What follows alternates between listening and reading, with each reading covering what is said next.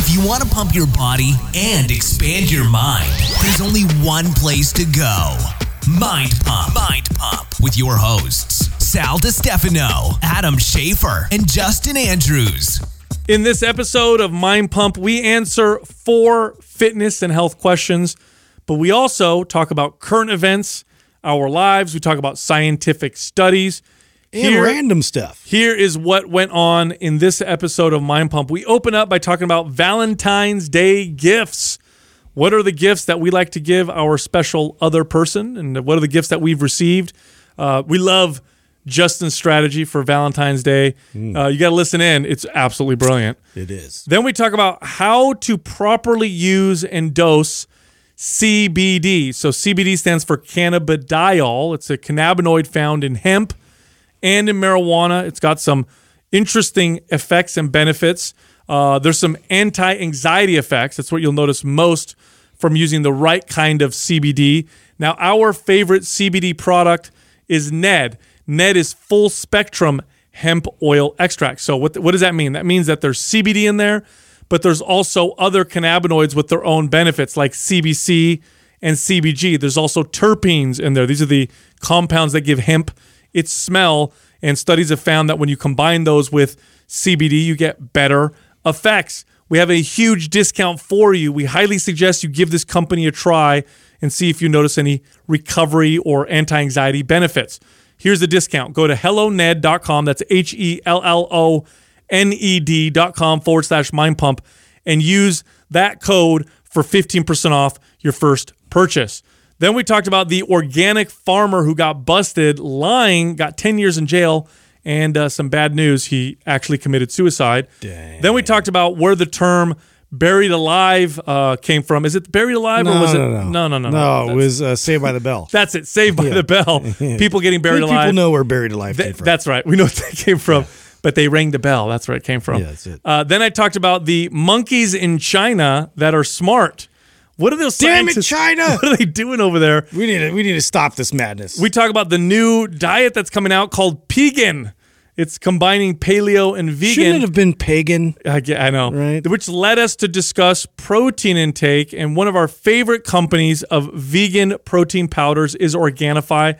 By the way, they also make a phenomenal pre-workout red juice that is caffeine-free. It contains rhodiola, so it's got a very light stimulating effect for better pumps, better performance. They also have a gold juice you could take before you go to bed for recovery, anti-inflammatory effects. Anyway, this company is phenomenal. You get 20% off with the Mind Pump discount. Here's what you do. Go to Organifi.com. That's Organifi.com/Mind Pump. Use the code Mind Pump and get 20% off. Then I talked about a study that connected more muscle to a dramatically lower risk of heart disease in middle-aged men. So lifting weights, it's good for your heart too. Then we got into the fitness questions. The first question was, is working out once a week with a balanced diet enough to create a respectable physique? Kind of a weird question, but we try to answer it and talk about all the benefits you can get from working out just once a week. The next question, this person says, how do you incorporate focus sessions with a full body workout? So focus sessions are something that we created in one of our workout programs. We break it down and explain it. So if you want to add a new element to your workout for better results, make sure you listen in that part of the episode. The next question, this person intermittently fasts from 8 p.m. to 12 p.m., is 190 pounds and is having trouble eating enough protein. What can they do? So we give them some advice. And the final question, this person says, hey, look, is cardio even necessary? So we talk about all about cardiovascular activity, its benefits, its detriments, and whether or not everyone should do it. Also, this month, all month long, MAPS Split is 50% off. This is a 6-day-a-week resistance training workout. It's if you want really good results, if you're very serious about getting your body to change, about sculpting and building your body, MAPS Split is a phenomenal program. Again, it's half off. Here's how you get the discount. Go to mapssplit.com. That's MAPSSPLIT.com and use the code SPLIT50. That's SPLIT50, no space, for the discount. What will you do on Valentine's Day? What is a traditional Valentine's Day for you? I don't know. what's a traditional? I mean, flowers is traditional.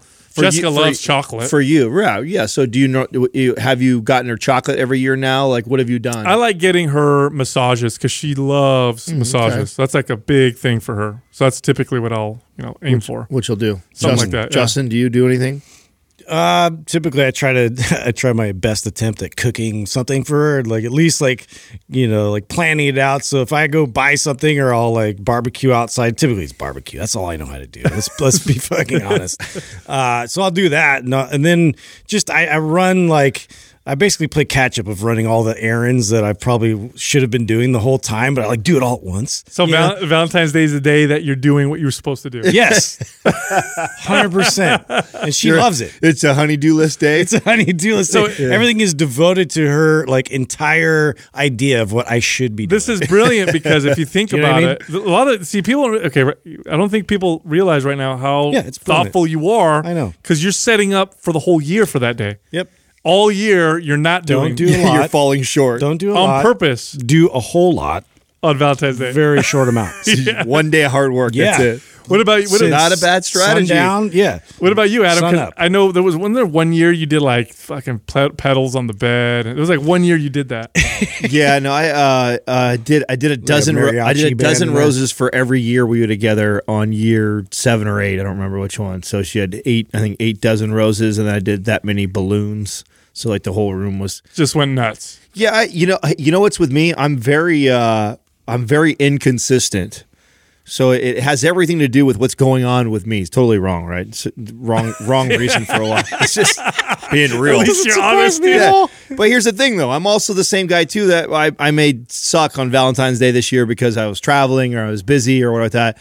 But then March 4th. She gets like this badass gift or very cool, thoughtful thing. So I try my best to be very mindful of her love languages and making sure that I'm coming through on that. Now that's why too the things that I would do when I was a young man trying to woo my girlfriend, it would be all the things that I think is cool. The tons of roses, expensive jewelry, like the gifts like that. Yeah, Katrina's love language is not that. It's affirmations. Like, so me doing things that like share my like cards, like she would way rather. Like you write a nice card. Yeah, like this Christmas is an example of this, right? Her mom shrank and ruined like a $300 coat I got her. I bought her a fucking $900 belt. She hasn't even got it sized for herself. But you know what she fucking read 10 times over was the $70 love book that I wrote, and it was all my words, right? So there's this. I think I shared this on the show. Maybe I didn't share this. No, you didn't. So there's a love book. It's called Love Book. I think it's lovebook.com. Adam's Love Library. It's actually it's actually a really cool gift. Similar like a Shutterfly type, where you just kind of you create your emoji of like her and I, and then it prompts me and asks me questions, and then I just have to type in the answers, and then it puts together a whole story of our love. Ah, it's brilliant. It is, and it's all my words. I wish you didn't say it on the podcast. I would have totally taken this idea. Now Jessica's gonna hear the episode. Sorry, can't copy it. So Courtney would probably just throw up if I gave her something. No, like she that. would. See, now Katrina loves that. We're not like that at all. Oh, Katrina loves that, and she saves every card that I've ever written her, and that stuff means the most. But I tell you that for me, I think this is one of the biggest misses that people have in relationships. This is why I think the 5 love languages is one of the best reads a couple can do, is to give you insight if you don't know. Even if you do know, it gives you more insight of what your partner's love language is. And we tend to love people the way we want to be loved. That isn't what makes for the best relationship. Learning how they want to be loved, that's true love, right? And then actively doing that is the real definition of love, is that you actually putting the work in to love her the way that she wants to be loved. And the reverse is true for her. Like, that's something that she has to always remember, that she could sit down and write all these, oh, you're the most amazing man ever, and you make me feel this way. And I'm like, oh, cool. You know what I'm saying? Like, not a big deal to me. The words of affirmation, I like tangible things and gifts, just who I am. Oh, so you like her to buy you shit? Yeah, buy me cool shit. It doesn't have to be expensive, just something that I wanted, right? And so I try and help her out throughout the year. So I'll send her links when I and this year she killed it. Like, I sent her a link for a leather jacket like fucking 6 months ago. That's what she got me for Christmas. And that I love it, and I wear it already all the time, and it's a gift I really enjoyed, and it's because I like those things. And again, to my point, like for her, I bought her all these tangible things that, whatever. The thing that she adored or loved the most was the book that I spent the time writing in. I think it's easy to get cynical because it's a holiday and the retail and all that stuff. But, at the end of the day, like, it's nice. It's nice you take some time aside and you show your partner that you took some time and you care. It's a good thing. I think it's a really good thing. Yeah. But it is a very commercial retail thing that gets kind of... Yeah, there's some hustle behind it. A little bit. Yeah. And I'm kind of a nonconformist as well. Like, I don't like the whole, like, same old thing, like flowers, chocolate, and then taking you out to somewhere dinner that you can't get a reservation for. And so, yeah, I like to kind of... At least if I can control it in my own environment and make it... And with Courtney, it's all about, like, comfort, and like the environment's a big part of that. And so, like, me, like, actually stepping up is part of that whole thing. It's like it's creating everything so everything's accounted for, and then it's like she can relax. It's like it's all about her mental state of like, oh, everything is like she doesn't have to worry and think about everything else. She's very conscientious. She's very conscientious. Yeah, Jessica's like that as well. Yeah, that women rank much higher in that than men do. On just generally across the board. What's that? Conscientiousness. Oh, far more. So the stereotype of the wife or the girlfriend that has to remember everything. Has to remember everything. Has to pay attention to where things go. Has to pay attention to schedules and tuck in your chair and do this and don't forget that and whatever.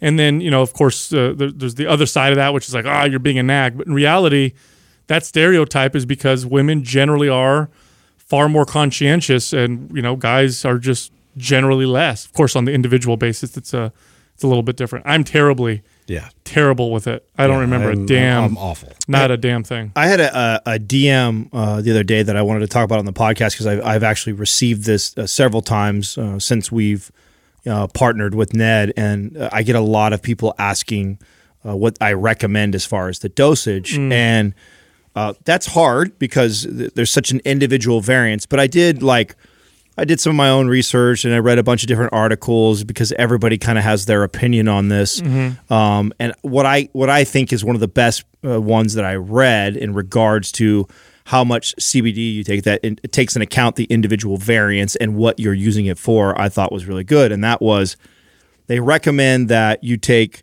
unless you get prescribed or told different from a doctor, okay, obviously listen to them if they've told you. But if you don't, and you've just, you're trying to use it for anxiety, or you've got chronic pain and you want to see if it helps alleviate it, if that's why you're using this and you're trying to figure out how to dose it, the best recommendation that I've read is starting off with about 40 milligrams as a dosage. And then what you do is every week you add 5 more milligrams if you don't feel any relief from that. So let's say it's a pain thing, you're using it, you don't want to use painkillers, you want to use alternatives, so you're using CBD to help relieve some of the chronic pain you might have.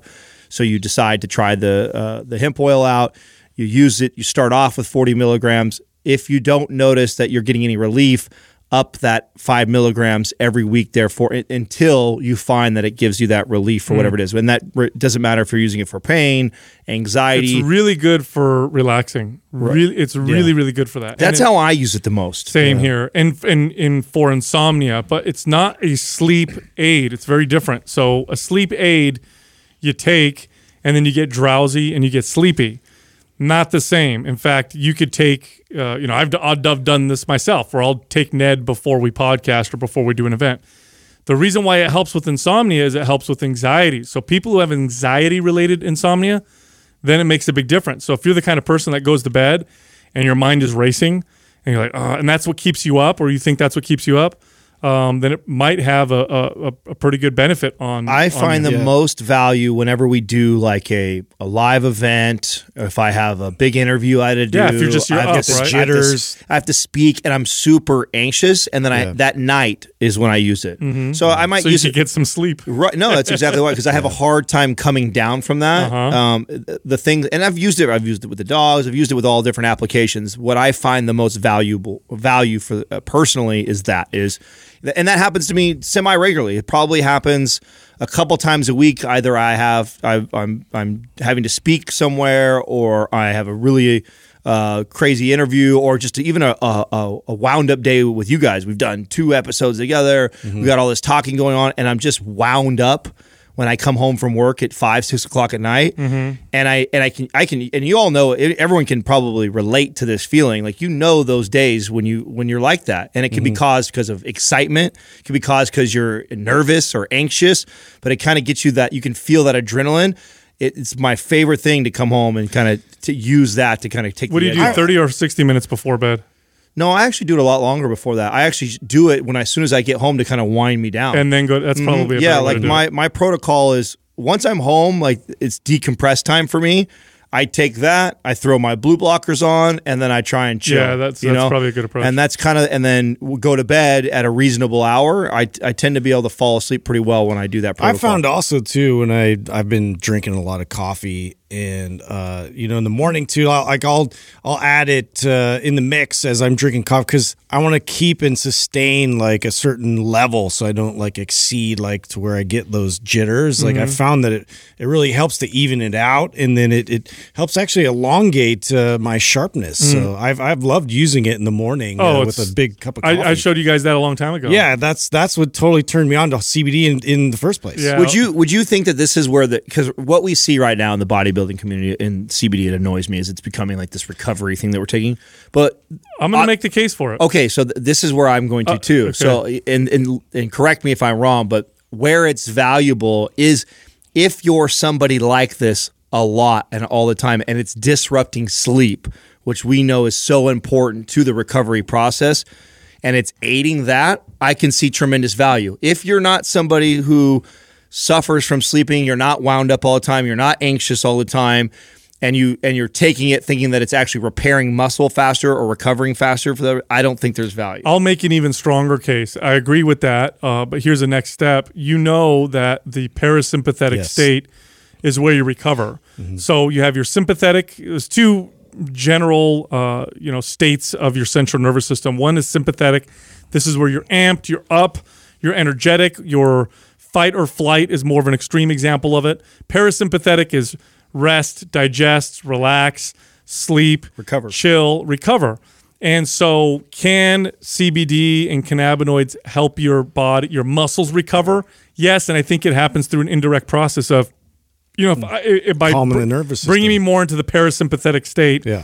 Everything's calm. And it's true. Listen, resting and recovering, just because you're sitting down doesn't mean you're doing a great job resting and recovering. You could sit there in a chair, be anxious and stressed out of your mind wandering, and you've got stress hormones going through your system.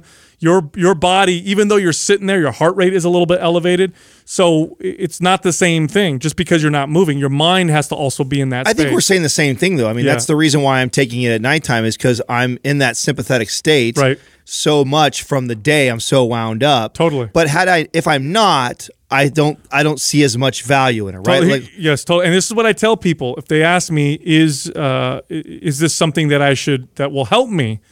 And I'll say this. I'll say, try it because you'll know after the first or second time. It's not something that you need to take for a month and then say, "Oh, I think it's working." You could get a really high quality hemp oil extract, like Ned, for example. Try it, take it, give yourself 30 to 60 minutes. You should notice a difference. If you do, it's probably doing something good for you. If you don't, try a higher dose and try again. By the second time, you'll notice, you'll feel it. It's not something you don't feel. Right. You genuinely feel it. So anyway, do you guys remember, was it last week or week before I talked to you guys about that organic farmer that got busted because he was lying? Oh, yeah. You guys remember that? Yeah. So I got some more on that story. This is kind of crazy. So this is the guy who was the mastermind behind a $142 million organic food scam. So they were saying it was organic food. This guy's farms was making up like a decent percentage of all organic food in the country. So it was a big chunk. And they found out that he was full of shit. They sentenced him to 10 years to jail, right? He had to go to jail for 10 years.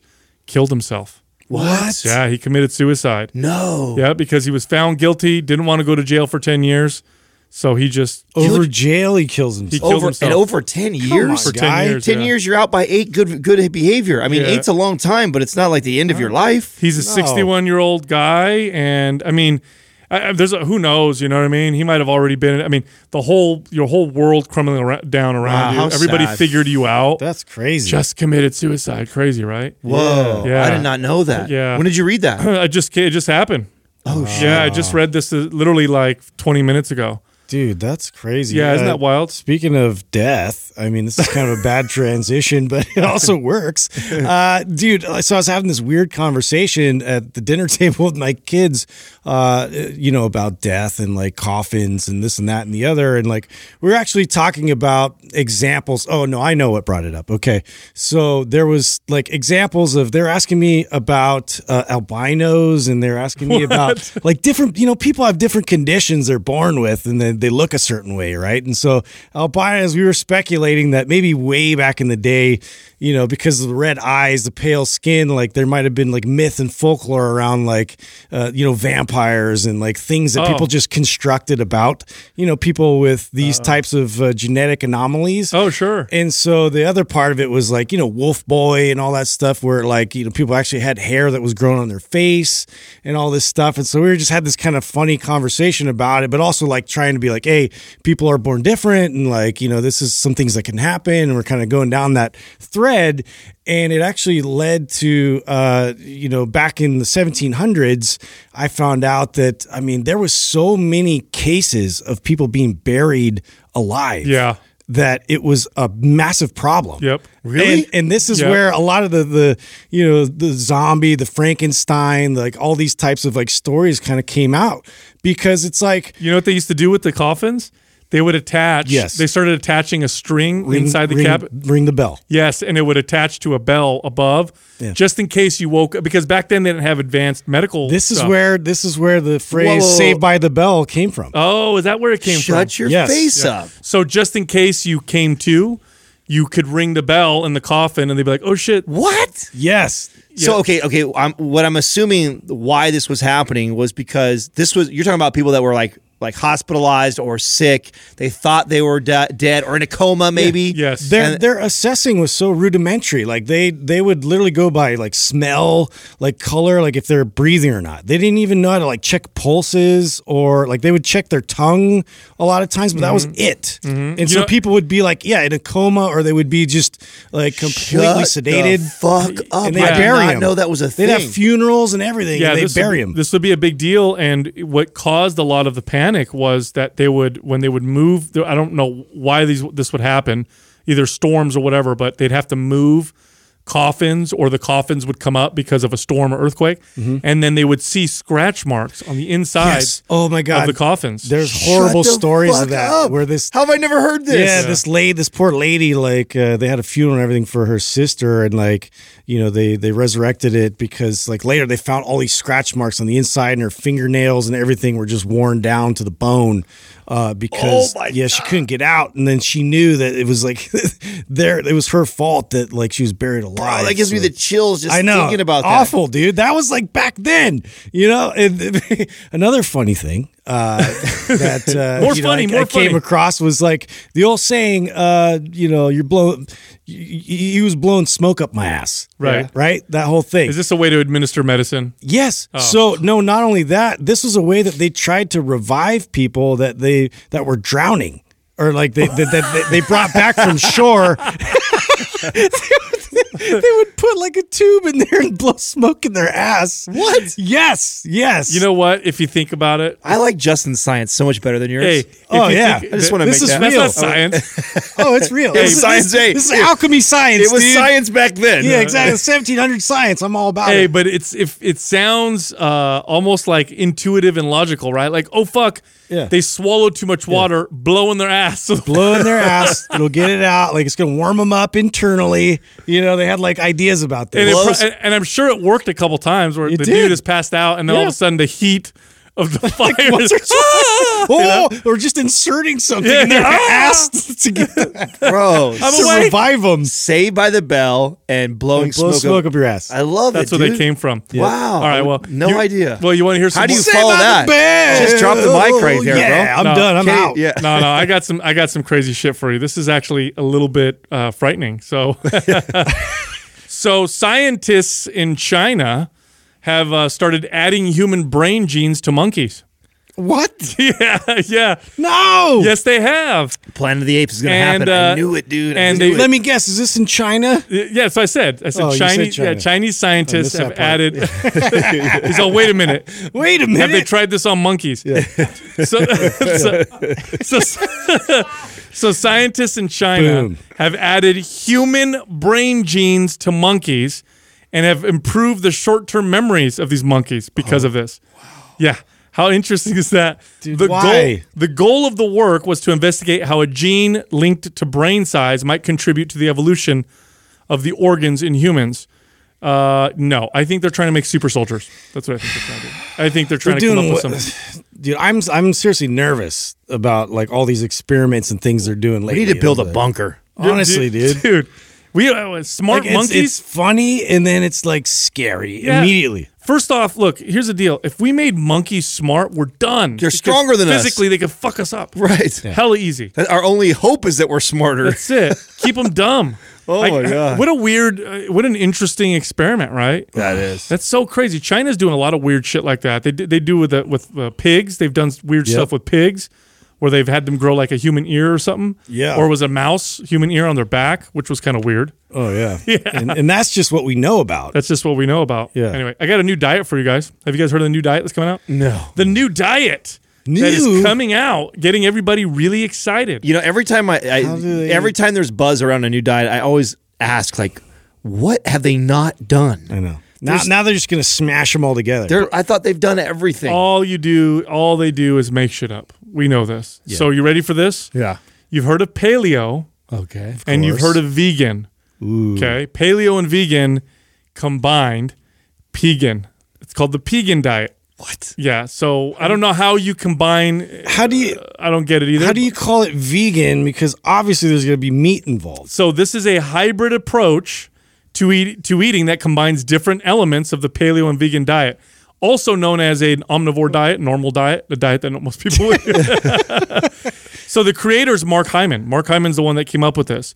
And what he's saying is 75% of your daily intake is plant-based foods. He didn't want to call it the Hyman diet, huh? No. Yeah, that might have been different. And 25% comes from high-quality animal protein, so grass-fed beef, pasture-raised chicken, etc., along with healthy fats, avocados, coconut oil, etc. He says eat mostly plants, eat healthy fats, stay away from vegetable oils like canola, sunflower, corn, and soybean oil, focus on nuts and seeds, avoid dairy.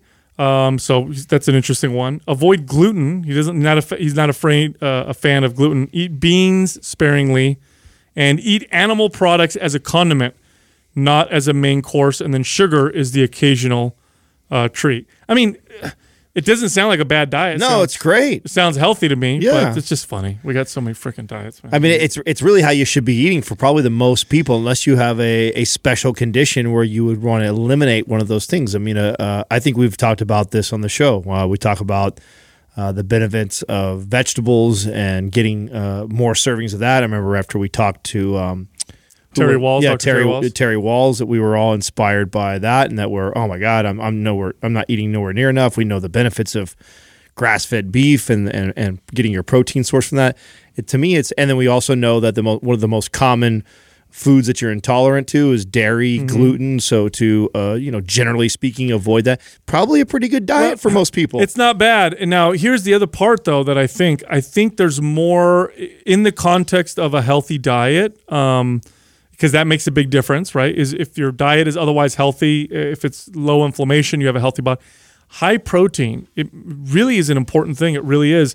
Studies show that high protein diets really benefit, especially the elderly. Muscle, it contributes to more muscle. It contributes to stronger bones and healthier brains. Now, if you eat a ton of protein on top of a shitty diet, it's probably going to be more inflammatory. So a diet like this, where it's 25%, and you're eating meat as a condiment, the protein intake is probably not going to be super great. I don't think it's bad, but I also don't think it's super great. I think it's something that's important. This is why, I mean, you might maybe do a diet like this and supplement with like a protein shake or something like that, especially if If you want the vegetable sources, you can go with a vegan protein. It might be good to try it out for a while. This might be one of those like you kind of throw in and then you come back to a higher protein sort of approach. But yeah. Well, high protein is benefits across the board. You can find health benefits with people who are older. Of course, performance benefits. We talk about that all the time. So I think a diet like this might be a little low in protein, especially for somebody who's not lifting weights, because protein by itself sends that signal to build muscle. Especially for somebody who's not actively measuring, tracking, and going after that. Because that's what in my experience, when I have a client who is, just relatively unaware of their macronutrient breakdown or calorie intake, when they begin tracking and we look at their diet, protein is almost always underconsumed. Mm-hmm. It's just unless you're somebody who is just a huge meat lover or you're already kind of tracking. Most clients, when I had them track and I assessed the diet, most of them were underconsuming protein. And of course, I always try and recommend first getting that through Whole Foods. But the reality is a lot of times that's either one, inconvenient to have 3 full home-cooked whole food meals. And so this is where I find value in supplementing with protein shakes. I just talked to someone yesterday in my DMs. She sent me her her food logs, and I try to answer as many questions as I can. So I don't recommend you do this because I probably won't answer you, but I had time, and so I looked, and her total daily protein intake was 30 grams for the whole day.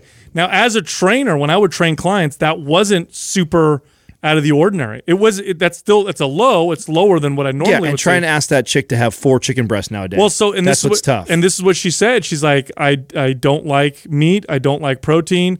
I said, well, you're probably getting essential protein, but you're not getting a lot of the benefits that protein can provide you. So I got her to get the Organifi protein shake, and I told her, I said, take 2 servings, because 1 serving is 20 grams. So a 40-gram protein shake. She went from 30 to 70 grams of protein. What kind of effects do you think she's going to get from doing that just muscle. by itself? Oh, yeah. Muscle. She'll notice better performance. She's going to feel more solid.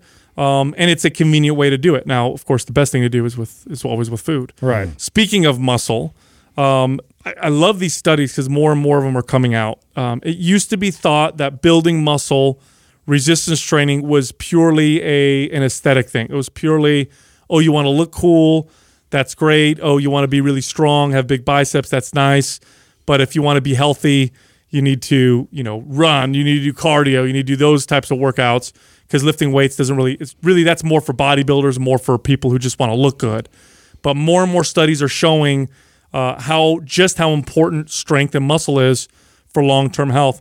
This new study came out showing that middle-aged men who had more than the average amount of muscle. So middle-aged men who were more muscular or carried more muscle than the average middle-aged man lowered their risk of developing heart disease later on by 80%. Whoa! Because it was just the muscle, the fact that they had more muscle. I've read other studies that show reduction in the risk for cancer. And then, of course, my favorite study showing if you do get ill or hurt, having a lot of muscle is a huge protector in the hospital. And now, do you think that a majority of that is just because now how your body utilizes glucose? I think that's a big part of it. Mm-hmm. Right. I would think it's such a healthy, active tissue. Right. So, and it requires so much. And in modern life, we are more often than not probably going to overconsume. That's what the average American does.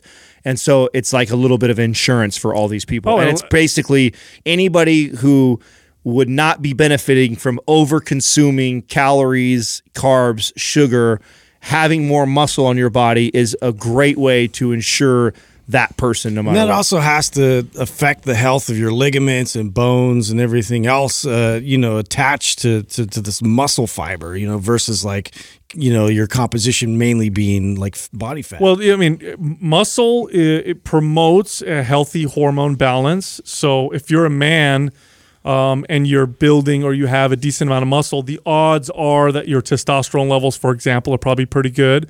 When I would train female clients and they would work with me and their doctors and they had hormone imbalances, it was hard to build muscle on them. Once we started to get them healthy and they started to build muscle, you notice the hormones start to balance out. And again, don't you think that's connected to insulin and then how your body processes the sugar? Totally. And right. I mean, it's all connected to that. Like having more muscle is just like having insurance for anybody. Totally. And then the other big part, injuries too. Yes. I mean, that was a big thing that like was revealing. I had a friend that broke his ribs and everything, but he was a muscular guy, and they're like, oh, thank goodness, you had a lot of muscle there to help support you to get back, because that injury a lot of times like sidelines like some people, and they're in the hospital for a long period of time. Yeah, I remember years ago, I went to this company party, not for where I worked, but it was for where my ex-wife worked. And it was a big company party, and I sat at this table with a bunch of, engineers and tech people and whatever. And so it's different, right? Because I'm used to working in the fitness space. So these are just everyday, normal people. And we're talking, and of course the conversation goes to, what do you do for a living? And so I said, oh, I'm a personal trainer. I work in fitness and this and that. And this lady sitting across from me, she's like, yeah, I used to work out and stuff like that, but now I just want to enjoy my life. And it's like, well, what do you mean? She goes, well, I had a friend who worked out and ate right, and then she got breast cancer and died anyway. So I thought to myself, what's the point? And I said, well, here's the thing about exercise, and this is true about muscle as well. First off, studies show statistically this is true. It will increase your odds of having a longer life. It will decrease your odds of having chronic disease. Not a 100% guarantee. I don't think there is any 100% guarantee in the world. Yeah. But here's what it will do. Perhaps we don't know if you'll live longer. We don't know what's going to happen tomorrow. But I can guarantee you that you'll live better. Right. Improve your quality now. That's it. Like, I can move. I don't have pain. I can play with my kids at the park. I could lift, I could hold my groceries. I could lift my suitcase in the overhead compartment in the freaking, at the plane or whatever. You just feel better. You live better. It's a conversation I'm having with my dad right now. He has a lot of back pain, and he's been working hard labor since he was a kid, so it's the result of all that. And I'm talking about exercise, and I'm like, listen, I said, Dad, right now you're having trouble, because right now he's having a lot of sciatic pain, and I've been going to his house and stretching him out and doing stuff, and he'll get some temporary relief. And I'm telling him, you need to go to the gym, and you need to work out. And he goes, he goes, look, I get it. He goes, but I don't care. I don't want to be fit. I don't need to be an athlete or strong. I'm like, no, forget that. Yeah. Just go so that you can move better and live better. Forget all the performance, goals and all that stuff. Just go there so that this pain starts to feel like it's less. You start to feel better. You're stronger. You're more able. You have a better quality of life. Same exact conversation. That conversation, it really reminds me and takes me back to our why and the purpose of why we created this and have built this platform is, and I think we always have to keep reminding ourselves. Sometimes we get caught up in the nuances of the space and all the different professionals and arguing over what's better, this exercise or that exercise or this modality or this diet. And, really what really inspired, I think, all of us to do this was to reach those people, like our own parents. Yes. They don't give a fuck about how they look. They don't want to jump higher, run faster, build a ton of muscle. That population is very, very small. And they're going to be in the gym. Yeah. Right. They're going to show up. Right. Yep. And that's really who we need to reach. We need to reach and that's why too when we present information, it's always coming from that place. Like, we all have the knowledge, the background, the experience to help the elite athlete or the elite competitor with the cutting edge. This is better for that. But really, like, I think that's why a lot of times we get turned off by that conversation is we're really more interested in giving people like your dad the tools to really improve their life right now and for the rest of their life. It's a better conversation. And they probably wouldn't have come to the gym because they still think that it's a bunch of people arguing over how to build more muscle. I want to get America to lift weights. And I'm not saying I want to get America to bodybuild or to power lift. If they want to do that, that's cool too. I want to get America to lift weights. I want to change the perception around resistance training. It's not the first choice when people think that for exercise for health. It just isn't. At the moment, if you're listening right now and you're a fitness fanatic, hear me out. Your parent or your aunt or someone who doesn't work out, doesn't care about exercise, they go to the doctor and the doctor says, you need to work out because you're unhealthy. The first thing they think is not lifting weights.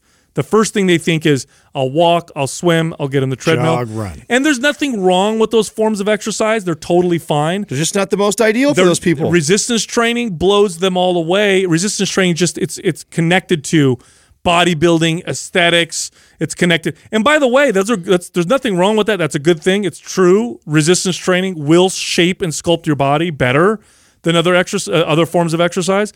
But that's not the main power of resistance training. Resistance training builds the insurance policy of your body against illness. It prevents you from heart disease. It speeds up your metabolism. And it's extremely individualizable. I could train anybody with weights, anybody. So I can't have everybody run. I can't have everybody swim, but I don't care who you are, what your limitations are. I can do a resistance training program that'll help you out for sure. This Quaz brought to you by Organifi. For those days you fall short on getting your organic veggies or whole food nutrition, Organifi fills the gap with laboratory-tested certified organic superfoods to help give your health and performance the added edge. Try Organifi totally risk-free for 60 days by going to Organifi.com. That's ORGANIFI.com. And use the coupon code MINDPUMP for 20% off at checkout. First question is from Cameron Daniel 71. Is working out once a week with a balanced diet enough to create a respectable physique? Oh, depends what you mean by respectable, but I will say this. Yeah, what's respectable? Yeah, what do you mean by that? A good, show me what you're working with. A good diet would be a much better word to use there, but you say something like respectable, it makes me question what you mean by diet. It's pretty respectable. Respect. Well, here's the deal. I've trained lots and lots of clients that only worked out with me once a week. Did their bodies change? The diet made the biggest difference in terms of the fat loss and whatnot. Once a week, I got people's strength to go way up. Now, I didn't get them to be as strong as they could be. I didn't get them to lift weights that were just, blew their minds. But I would double or triple their strength from when they were sedentary. This is the beauty of resistance training. Resistance training is the only form of exercise where you can spend 1 to 3 hours a week and get a huge return for the time that you spend. If you run for 1 hour a week versus 1 hour a week of real good resistance training, that resistance training is going to yield you tremendous benefits in comparison. It's not ideal, but I do want to say this.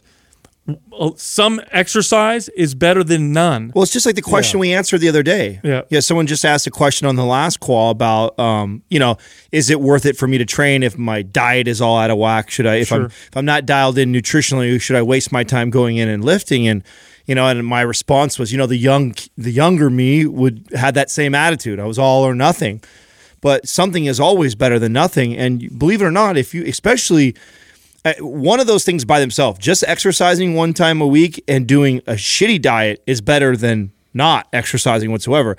And not exercising at all and having a good diet is better than nothing at all. So the combination of you saying that you have a respectable, which I'm going to assume respectable is leaning more towards a good diet. No. It's respectable physique. Oh, respectable physique. I thought they meant their diet was respectable. The diet is balanced. Oh, okay. The diet. Okay, so diet. If you have a balanced diet and you're training 1 day a week, you could build a respectable physique. Are you going to compete? No. Are you going to land a cover of a magazine? No. But you absolutely can. That's going to be that's going to be in their eyes. That's from their perspective. If you're happy with it, then that's all that matters. I mean, at the end of the day, you can maintain your physique, very well with once a week and good nutrition. But in terms of like getting respect for your physique, that's something that that's a different conversation. Yeah, it's a weird. There's this weird thing around working out where it's like either I do it all and I'm serious or it's not worth it. That's not a totally wrong approach. No. That's not true at all. Once a week is far better. I started off so many clients this way. In fact, this was my MO. I would get an older person that would come in, so over the age of 65. That was my advanced age clients, and 9 out of 10 times I would start them off once a week because they would come in and they'd be afraid and intimidated. They'd be referred by a doctor. They'd come see me, and then they would be relieved to hear me say the following. I'd say to them, look, we just did our assessment. You're very deconditioned. I could do a lot with you just once a week. Just come in, see me once a week, and we'll start right there, and we'll see what that looks like. And they loved it. And you know what ended up happening? I'd train them for once a week, and after about 6 months or a year, inevitably, they would come up to me and say to me, hey, Sal, do you think we could work out another day a week? Absolutely. Let's do it. But it's a great starting point. And even if you never do anything more than that, it's still better than nothing. Don't It's let a foundation, at least. Don't let yourself not start because you think it's not worth it because you're not totally serious. That's like brushing your teeth and flossing. Just because you're inconsistent with flossing doesn't mean you should throw out brushing your teeth. Yeah. You know what I'm saying? Like, keep the brushing your teeth going. Try and floss as much as you possibly can. But as far as overall gum health and teeth health, it's probably beneficial for you to do both. Oh my God, I wish my mom lifted weights once a week. I think she would get phenomenal results. Here's a great once a week routine. Right. Mm-hmm. Go into the gym, do one exercise per body part, do about 3 sets. And then you're in and out. Take you about 45 minutes to 60 minutes max, and then you're done. And then the rest of the week, here's what I would tell you. The rest of the week, just try to maintain a decent amount of activity through steps. Mobility. Yeah, mobility for sure. In a perfect world, because I'm trying to get even my parents, same thing. Like I was talking to my dad's wife who is getting ready to do hip surgery, and I'm like, man, if I could just get them to do hip mobility work, for 15 minutes a day, like that's a huge win. Even if I can't even get them into the strength train. I mean, I would love for her to strength train one day a week, and then the rest of the week is all like hip and ankle mobility, that whenever she has 5 minutes. And that was the conversation I was trying to explain to them, was like, don't overthink this. It doesn't need to be like this planned out, I need an hour of my morning to do some of this work. It's like, you're doing nothing right now. Just getting down in this position, spending 5 minutes there is way better than nothing at all. And then let yourself make that a habit and then build upon that. Mm-hmm. Next question is from Liz Reeds. How do you incorporate focus sessions with a full body workout? Okay, so let's explain what focus sessions are. Now, focus sessions are something that we put into one of our more popular programs, MAPS Aesthetic. This is a concept. It's a way to increase the frequency of training for a body part, and it was one that Adam used quite a bit when he went from his fat to fit transformation in order to become an IFBB Pro physique competitor. So first off, full body workout. Full body workout. Typically, you go to the gym 2 or 3 days a week, and you hit the entire body with a relatively high amount of intensity with weights. Now, on the days in between, so let's say you go 3 days a week, Monday, Wednesday, and Friday, full body. Tuesday and Thursday, you go into the gym, you pick the body part, one body part that you feel is lagging, that you would like to place special emphasis on, and you hit that body part with a lower level of intensity, doing mostly isolation work, and this is where you can use lots of machines. So if it's like chest for you, for example, Monday, Wednesday, Friday is the heavy, hard chest workouts. Tuesday, Thursday, I'm doing cable flies. I'm doing pec deck. I'm squeezing. I'm stretching. I'm getting a pump. Hammer strength machine, stuff like that. That's basically it. I mean, this is exactly how we wrote MAPS Aesthetic. Mm-hmm. It's a 3 day a week full body routine. Exactly what Sal said. We give you the option for focus days to focus on 1 or 2 muscles. So you can bis and tris, or glutes and hamstrings, or glutes and quads, whatever. And then we show you how to build that program. So we program it loosely with the full body workouts. That's what stays the same. But what's customizable for each person is you decide what muscle groups you want to do. And it's exactly how I used to prepare for each show. So I'd do a show, I'd assess my physique, I'd get feedback from judges, friends, whatever, that said, hey, awesome, Adam, your chest looked good this showing. You could work on your front delts a little bit, and your hamstrings are weak, whatever. And then I'd go to the drawing board, and I would build in these focus sessions around these full body routines. So it's how the program is designed. I think the one mistake I see some people doing with focus sessions is, and it's I was guilty of this when I was younger, and that's just like hammering the muscle, thinking that the harder you hit it, the more results you get. If you're following the 3 day a week full body routine, you're already getting a pretty loud signal to that muscle. All we're trying to do is increase frequency, a little bit of volume, and like hypertrophy. So you're really just kind of chasing a pump. You're not trying to you're definitely not trying to go to failure on focus days. You should not be going to failure at all. You should be at least two reps. You should be doing mostly isolation type exercises. This is where we do recommend cables and machines more often. I wouldn't really do any free weights unless it's like a real basic. Have you seen people use like these sessions with too much volume where they're doing too long of a workout? They overdo it. I mean, there's a right dose. There's a perfect dose of total intensity, frequency, and volume. And with focus sessions, what you're trying to do is you're trying to add volume add blood flow, but you're trying to dance around the intensity a little bit. You don't want to overdo the intensity because you're already close to that limit. Hitting your body 3 days a week, full body, for most people, you're getting close. You're either at the limit or you're getting close. Mm-hmm. You throw in a focus session with too much intensity, you've overdone it, and you'll actually regress. That target body part that you're working on will actually go backwards. So you just want to go in, and this is why machines, bands, cables, and isolation exercises they make are the good. most sense. Because they're not intense, they don't cause a lot of muscle damage. Maybe, maybe Monday, Wednesday, and Friday for my chest, I'm doing incline barbell press and a flat bench press and incline dumbbell chest press. And then Tuesday and Thursday, I'm doing a cable fly, I'm doing a machine press, and I'm going light, but really focusing on the squeeze and getting a pump. Yes, fin press, all these. Yes, exactly. Those sculpting, shaping exercises that, on their own don't have tons of value, but in a focus session are brilliant. And brilliant. we're taking into consideration your CNS in that programming, right? We're thinking that if this person is following our routine that we've designed in full body 3 days a week, you're hitting quite a bit of compound lifts, and your CNS is getting a lot of work that week. So we don't want to do a ton of that in these focus days. Again, I'm just chasing kind of the pump.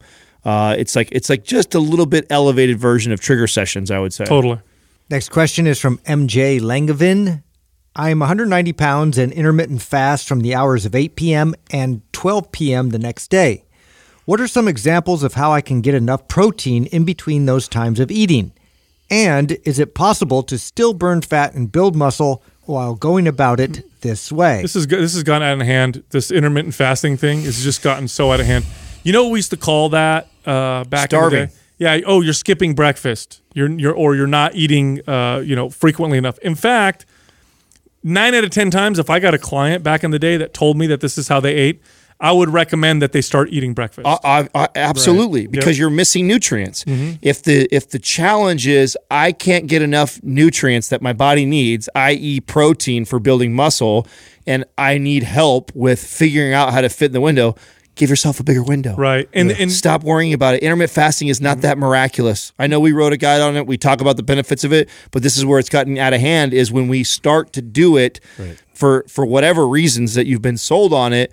And it's actually now getting to a point where it's impeding. Well, it's been distorted. It's been impeding. It's now impeding what your body needs to build muscle, which is maybe your ideal situation or what you're trying to target here, or your adaptation you're seeking. And now because that you're stuck in this, intermittent fasting program. Yeah, I can't eat. I can't eat for these hours. Yes, you can eat a meal because you need it because you need the extra protein, and that's more important than you hitting your window target. Yeah. It's funny too. The benefits that you see from short fasts, which is what intermittent fasting is, most, if not all, of the benefits come from the calorie restriction that it ends up indirectly causing. Okay, so when you look at the studies and they say, oh, look, people who don't eat between 8 p.m. and noon or whatever. And by the way, there are health benefits to not eating too close to bedtime. That's totally different. Okay. Mm-hmm. I'm talking about the big window of not eating,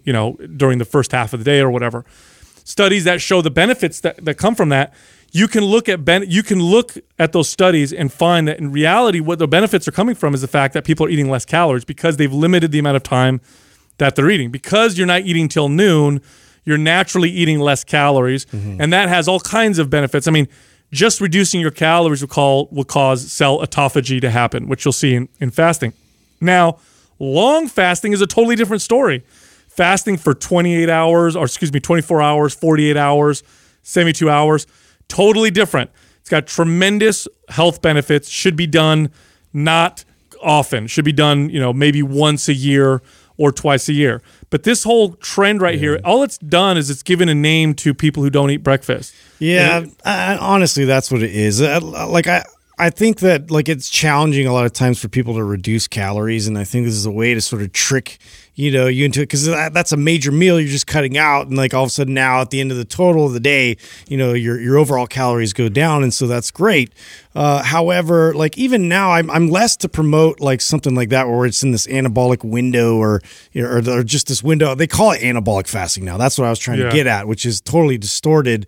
The benefits behind fasting in general for me to recommend. But like if I'm going to tell somebody or like have them go through a fast, it's usually like a 24-hour fast to be able to really receive, or 72 even, to get like all the health benefits of it, not necessarily like trying to reduce body fat and get all these like other attributes. The clients that we recommend intermittent fasting to are the ones that we're trying to break a bad relationship with food. Yeah. I don't recommend. And it's people who have to eat every other hour. I don't recommend intermittent fasting for 90% of the population. I do for my competitors, which I used to love to do because nobody was doing that. Yeah. Nobody had a bikini competitor and would, in the middle of her diet, go, "You're gonna fast for 24 hours, Dave." Mm-hmm. No one else would do that. They would think they would lose all kinds of muscle. But what I would try and do, I was trying to break that. We're married to every 2 hours having to have a meal. And what's great with someone like that, they're so calculated about their macros, it would be very easy to now just shut off that window, and they wouldn't get hurt from not having a day of hitting their protein intake because they're so consistent with it all the other times. The average person who already suffers from not getting enough protein intake, that is now also intermittent fasting and is now asking me a question like, how do I fit the protein in this window? Don't do it. Mm-hmm. You're not the right person for intermittent fasting. If you're struggling to hit your protein intake consistently in that window, then intermittent fasting is not a good tool for you. Right. And by the way, it's funny that people do this fasting, and I used to do this as well, where I wouldn't, if I did a period without eating, it would be the first half of the day. Studies show it might be better to do the reverse. So if you want to do this kind of a fast, you're probably better off, rather than not eating your first meal till noon, you're probably better off eating in the morning and then cutting it off and giving yourself time without food before bed, if you want to really start to split hairs. But look, at the end of the day, you want to hit your protein intake. You know what you do? Eat breakfast, and you're done. You got it. It's not a problem. If anything, you'll notice benefits. Next question is from Junior Cadena. Would you guys consider cardio necessary? Okay, so in an ideal situation, somebody's exercise and activity level, activity protocol would consist of some form of resistance training. I would consider that the cornerstone. It would consist of some form of cardiovascular training, just to improve stamina, work on endurance. It's also, a more oxidative form of exercise, which can have some benefits for the heart and the lungs, and some form of mobility or flexibility type training. That's ideal. Do I consider cardio necessary? None of it's necessary, I guess. I think, especially if you're lifting weights and you're doing it right, you can lift weights in a way that'll give you plenty of cardiovascular benefit. You're not going to get great cardio from it. It's the least important of the three you just named. Yeah, it is. It's the least important because I can give you a lot of the cardiovascular benefits that you're talking about by lifting weights faster. Totally. Right? So I can give somebody, do some supersets, do a phase 3 of MAPS Aesthetic, and anybody who's ran that knows what that feels like, cardio while you're lifting weights. Mm-hmm. So do 20 reps of squats. Yeah, exactly. That in itself would be giving you similar benefits as getting on a treadmill and cranking away for 30, 45 minutes. So I would argue that of those three, and I agree with you that in a perfect world we're doing a little of all. We're doing a little bit of all of them is ideal. But if there's one that is less important, it would be cardio, because for the majority, I think that mobility and strength training is going to give you the overall benefits, and those two can have carryover into cardio. Cardio will not have carryover into strength training and also mobility. You're not going to get that, and you're going to adapt the fastest to it as well, where 2 to 3 weeks. Yeah, so it's at the end of the day, that's something I'm always like consciously considering. Wow, I feel a little bit winded, or I feel a little bit Like I didn't have the type of endurance through that workout session, and maybe I should focus in. But it's really like it's a small window to where I work on that for a while. My endurance increases, and then now I'm right back in business. But the true benefits have been from lifting weights and from adding mobility and making sure like those are going to give me the most long term results. Yeah, and here's the other thing too. You want to also consider. What are your goals, right? If your goal is to really build lots of endurance, lots of stamina, if you're an athlete that competes in that kind and you require that kind of performance, then cardio is the best tool for that. It just is. I mean, I can definitely build stamina and endurance with weights, but weights are a better tool for building muscle and for mobility. You'll get endurance and stamina from it as well, but it's great for strength, muscle building, mobility. Cardio is phenomenal to build endurance. If you really want a lot of endurance, then cardio is necessary. If you're a runner, you're going to have to run. You're going to have to do some cardio to get really, really good at running. If you want it if you're looking for long-term health, if you're looking for longevity, then you don't want to do anything too extreme. You don't want to bodybuild either. Same thing with cardio. You don't want to train like a marathon runner. Right. You want to do a little bit of everything. That's going to give you the best. Like your average person, for instance, I mean, like you're walking throughout the day, but like when are you ever even jogging anymore? Like you just aren't. And to be able to build strength and build up your metabolism to where, you can sit, but you could still, burn calories. Like that's ideal. Yeah. If you look at the longest living people on Earth in the world's blue zones, and you look at their activity levels, what they engage in on a regular basis, a daily basis, is moderate intensity levels of exercise. They hike, they walk, they swim, they fish, they hunt. They're not beating the crap out of themselves trying to become the best athlete in the world or build the most amount of muscle or generate the most, get the most amount of endurance. So it all depends on your goals. But if you're just looking for longevity and you want to live you just want to have a healthy, long life, cardio is not necessary. You could do it all with resistance training. You can get all the stamina you'll need. Your heart will get much healthier from, higher rep resistance training or supersets or a faster pace of resistance training. You'll get the strength and mobility from the full range of motion that you do. There's your longevity right there. And they can all be definitely overdone. So it all 100% depends on your goals. And with that, go to mindpumpfree.com and download all of our guides, resources, and books. They're totally free. You can also find all of us on Instagram. You can find Justin at Mind Pump Justin. You can find me at Mind Pump Sal and Adam at Mind Pump Adam. Thank you for listening to Mind Pump.